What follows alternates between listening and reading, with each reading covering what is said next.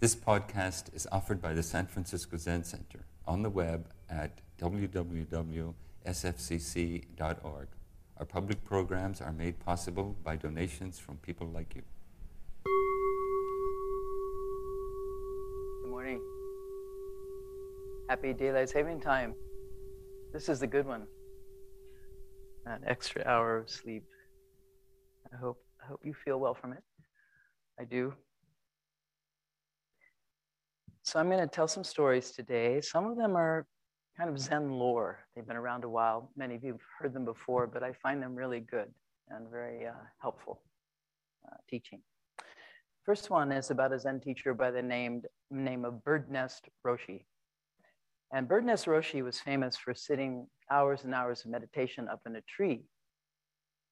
When asked by a monk the secret of Buddhist practice, Bird Nest yelled down, "Do good, avoid evil, and purify the mind."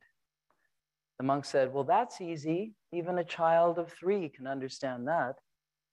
Bird Nest replied, "Yes, a child of 3 can understand it, but a person of 80 years may not be able to do it." So I think this is the challenge that all of us have as practitioners of the Buddha's teaching. Where, when, and for whom does the practice of the Buddha's way appear? 3-year-olds, 80-year-olds, 25-year-olds, 60-year-olds. Master Dogen, founder of Soto Zen tradition in Japan, says that it will happen here, meaning all places. It will happen now, meaning all time. And it will happen to you, meaning all beings. So this is the one precept as an ultimate truth, with nothing outside of that truth, the great ocean of reality itself. First principle, cause and effect, path and goal, self and other as one and the same thing. Right now. Right now. The cause of this is that which came before. The cause of that will be how I meet this and how I behave right now. The one precept in and as the present moment. Just this is it.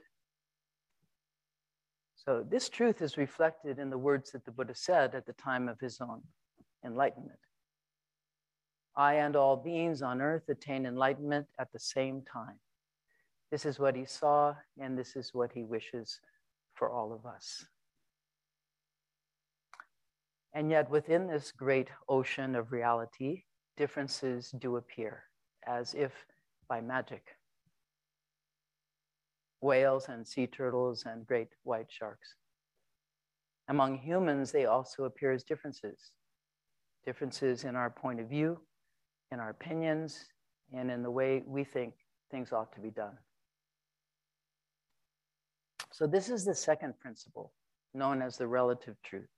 The truth about our relationships, our relatives, and how we take care of one another.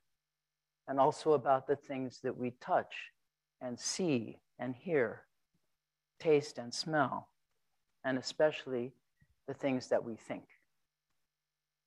This truth, the relative truth, is the one that we humans must, by all means, take very seriously.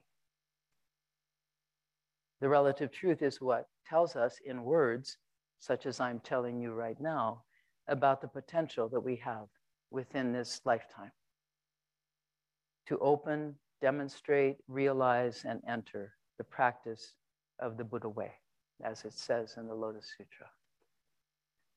A practice itself that begins with words. Words like compassion and kindness, generosity, patience, effort, honesty, concentration, and wisdom. Words that can show us how to take care of ourselves and how to take care of each other throughout the day and throughout our entire lives as we swim along together in the one great ocean of reality. So this is Buddha's world that we're swimming in, walking in and flying through, whether we notice it or not. Buddha notices us. Awareness itself, the great ocean itself. And the Buddha wishes for us as its offspring the best possible journey to awakening, which is the best possible journey there is. From here to there and back again, for the sake of all life. So this morning, I'm going to talk about the guidance system for ocean travel that has been sent forward to us by our ancestors, a guidance system that is based on a vow, the Buddha's own vow to awaken for the sake of all beings, a vow that gives life to this community and ultimately perhaps will be of benefit to all beings in this world. So the first thing I want to talk about is the origin of this vow, called the Bodhisattva Vow. Who's the one that made it first and what happened next? The story of the Bodhisattva Vow appears in the Pali Canon, in the Khuddaka Nikaya, and it's a story that took place a long, long time ago, long before the Buddha was born. And you can also find this story in a book by Shohaku Okamura Roshi called Living by Vow. The first time I'd heard this story was when I read that book a few years back. I was kind of surprised that I hadn't heard it before. So you too may be surprised by how it ends. Countless eons ago, in a city called Amaravati, there lived a Brahmin named Sumedha, a son of good family. When Sumedha was still quite young, his parents died, and the minister of state, who was the steward of the family's property, showed Sumedha the wealth accumulated for 7 generations that he now had inherited from his parents. The family treasury was filled with gold and silver, gems, pearls, and other valuables. When Sumedha saw the treasure, he thought, after amassing all of this wealth, none of my ancestors were able to take even 1 penny with them when they passed away. Can't it be right that I should seek to take my wealth with me to the end of my days? And then he told the minister of state that he would give all of this wealth to the poor and leave home to become a spiritual seeker. He saw how a life of transmigrating within samsara, the cycle of birth, sickness, aging, and death, was suffering. And he wanted to find the path of deliverance that would lead to nirvana, to extinction, no more rebirth, no more suffering. So he left home and entered a forest in the Himalayas to practice as a hermit. Because he was a person of great integrity, he attained superhuman knowledge and supernatural powers. One day, Dipankara Buddha appeared in the world and began to teach. He taught in a town nearby where Sumedha was living in his secluded hermitage. To prepare for the Buddha's arrival, the people of the town began to fix the road, which had flooded, and to decorate it with flowers. Sumedha, through his power, knew of the Buddha's visit and flew to the town, offering to help with preparations. The people were so excited because they knew Sumedha could fix the road with his supernatural powers in time for Dipankara Buddha's arrival. But Sumedha, although he could have easily used his powers to repair the road, wanted to do so with his own bare hands. So he started to carry the soil. Unfortunately, Dipankara Buddha and his assembly arrived before his work was complete. Sumedha did not want the Buddha to walk through the mud, so he loosened his matted hair, lay down on the ground, and with outstretched hands, asked the Buddha to walk on him, a dramatic enactment of his deep desire to take refuge in the triple treasure. So this is a practice we do to this very day right here in this endo. We lay on the ground with 5 parts of our bodies, our knees, our arms, our head, and we place our hands with our palms up, as if to accept the Buddha's own bare feet on our own bare hands, just as Sumedha did long, long ago. And in this way, we too express our great respect and gratitude to the Buddha as we gently lift his entire body up and over our heads and then gently down again. While lying there in the mud, Sumedha looked up at Dipankara Buddha and he thought to himself, if I wanted, I could now enter the Buddhist Sangha and by practicing meditation, free myself from deluded human desire and become an arhat. And then at death, I would at once attain nirvana and cease to be reborn. But then he thought,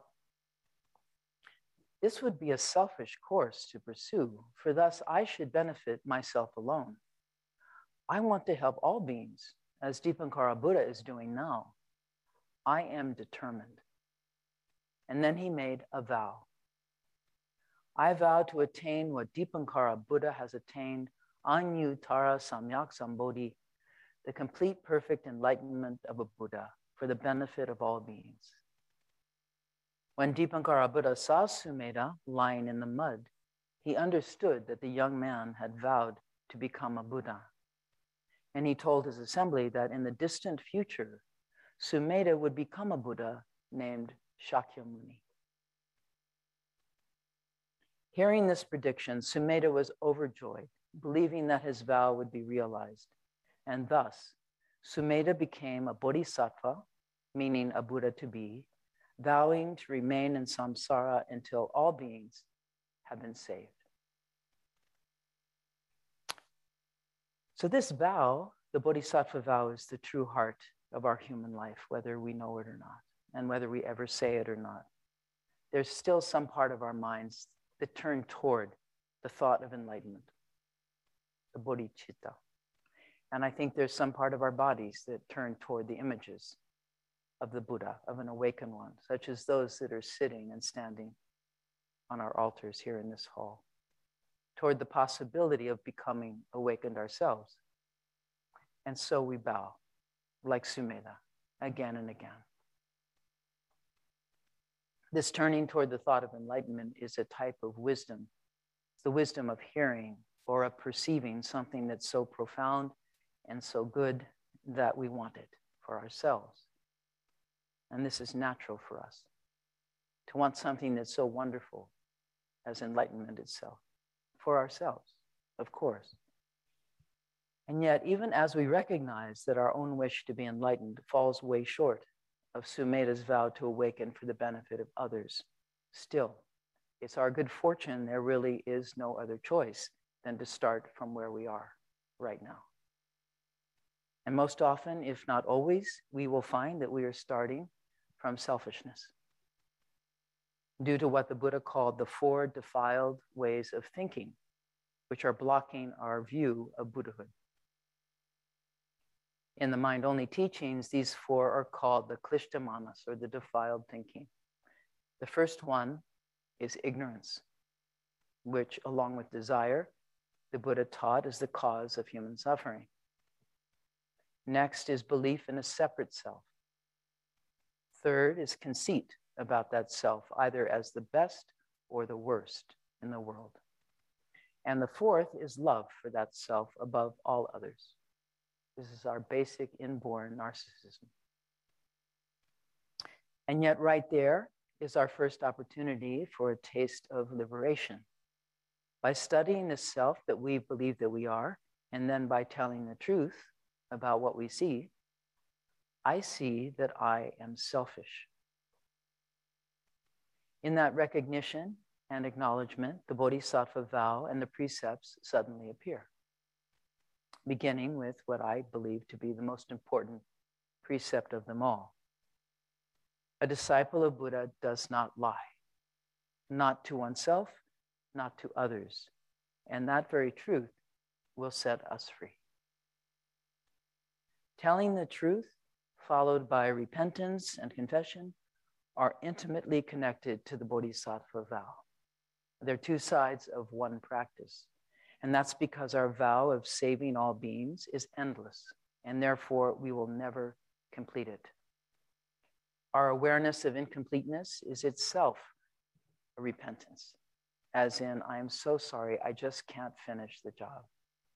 The very thing the Buddha said at the time he could no longer stay in his painful human body. I'm so sorry, but I have to go. I think you've all seen the Enso that Zen masters draw as a demonstration both of their unique personalities, but also of the understanding of this universal truth of incompleteness, a circle that will never be closed, never finished. This truth is the same for all who undertake the Bodhisattva vow and practice. And ironically, it's the name that Zen Center has chosen for its retirement center, where those of us who couldn't finish the job will soon be going, thereby making way for the generation to follow. And we wish you the very best. Along with knowing that our task is unachievable, it is also important to reflect honestly on our own personal limitations as part of entry into a life devoted to vow. And such reflection sets up a resonance between the enormous task and our effort as individuals. The big mind and the small mind finding their way to harmony. Shantideva, who's an 8th century Indian Buddhist monk and scholar and a follower of the Middle Way philosophy with its primary focus on the emptiness teachings, he said that one law serves to summarize the whole of the Mahayana. The protection of all beings is accomplished through examination of one's own mistakes. The protection of all beings is accomplished through examination of one's own mistakes. And again, from the Pali Canon, one of the Jataka tales, those are the stories about Sumedha, the Bodhisattva, as he went from lifetime to lifetime until at last he became our own Buddha, Shakyamuni. So this story takes place near the beginning of his search for truth, in which he too underwent a very close kind of self-examination. At one time, the Bodhisattva Sumedha incarnated as a king named Suprabhasas. One day he asked his elephant trainer to bring his great white elephant for him to ride, but the trainer tells him that the elephant had escaped into the jungle, but that he would soon return because he was well trained. The king did not believe him. He became furious, yelling at the trainer and telling him to leave. The next morning, the elephant returned, and the trainer said to the king, "You see, Your Majesty, the training was good. We have conquered his old, wild ways." And the king then said, "Though I am a king holding great power over others, I have as yet failed to conquer what is closest, myself. I was unable to control my own anger.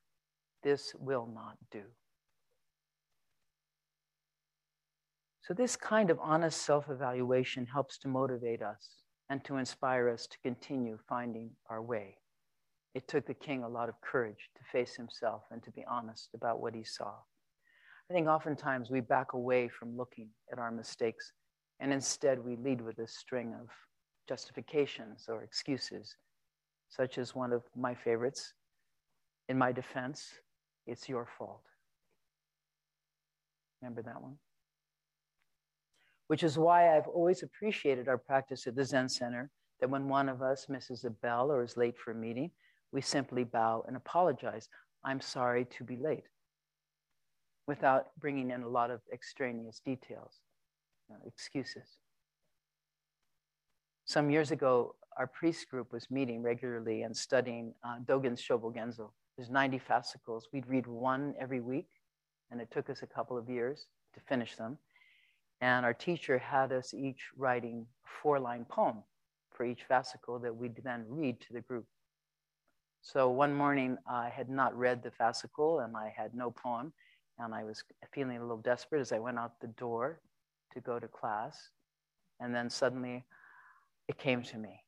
My 4-line poem was "No excuses." I think it's also part of the Mahayana tradition when entering into relationship with Dharma practice, and particularly with the Bodhisattva vow, to repent not only the impossibility of completing our mission and our current transgression, but also our previous way of living, which is just what we chant every morning following service, or at the beginning of service, following Zazen. all my ancient twisted karma, from beginningless greed, hate, and delusion. Born through body, speech, and mind, I now fully avow. It's all mine. Repentance has some interesting historical meanings.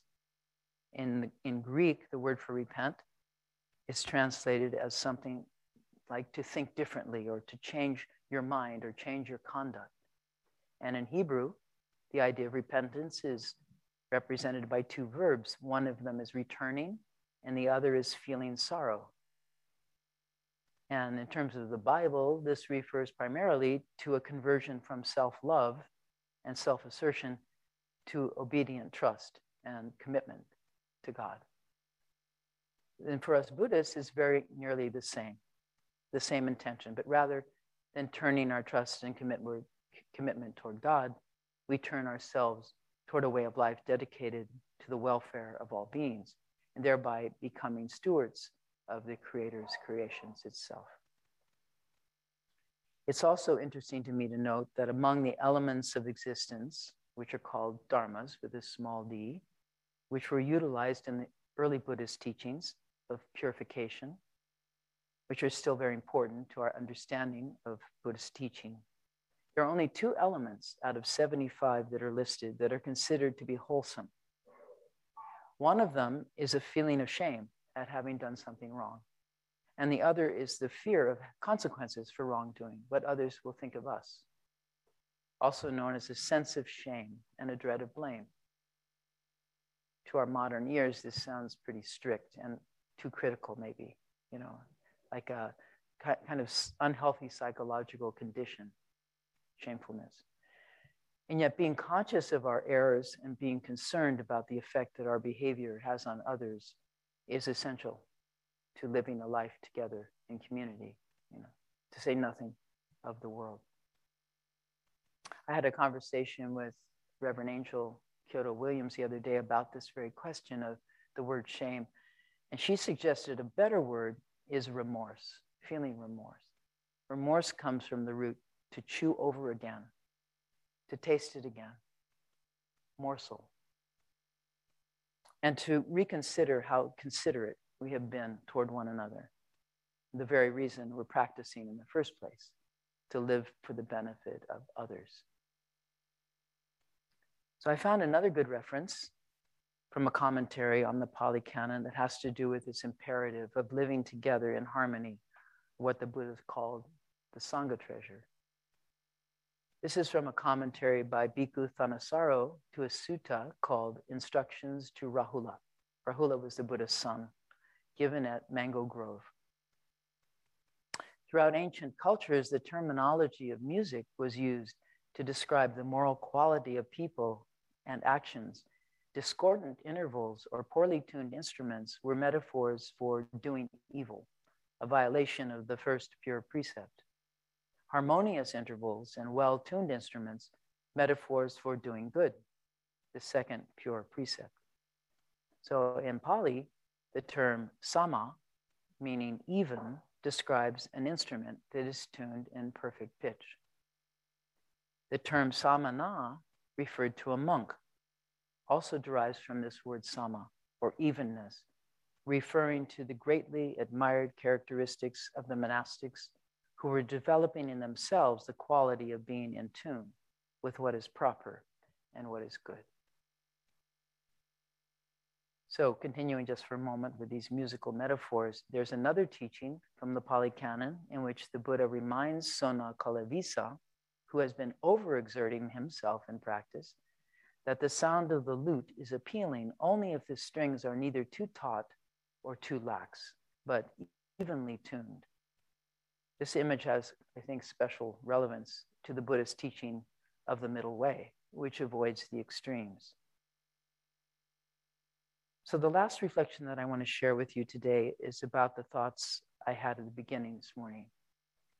And those being that there is truly only one precept, the one and all-inclusive precept as an ultimate truth, with nothing outside of that truth, the great ocean of reality itself. First principle.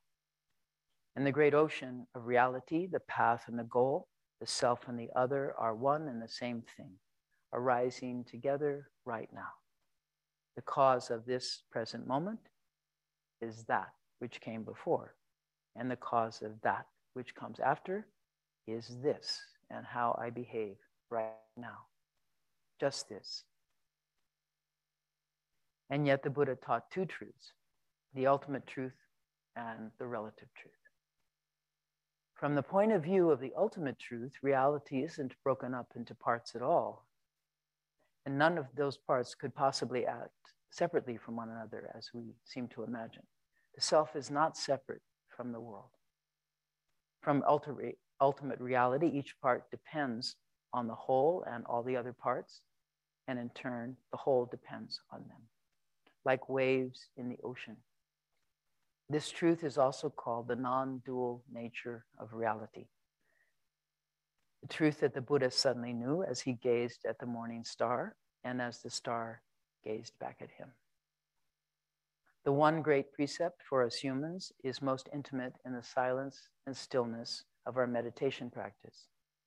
When, as Suzuki Roshi says, your small self becomes even smaller and your big self takes over. Big self, as one precept, does not kill or steal, sexualize or lie, intoxicate, slander, brag, hoard, hate, or disparage the three treasures. From the ultimate point of view, there is no killing, as Dogen teaches in his essay on the Bodhisattva precepts. Life is not killed.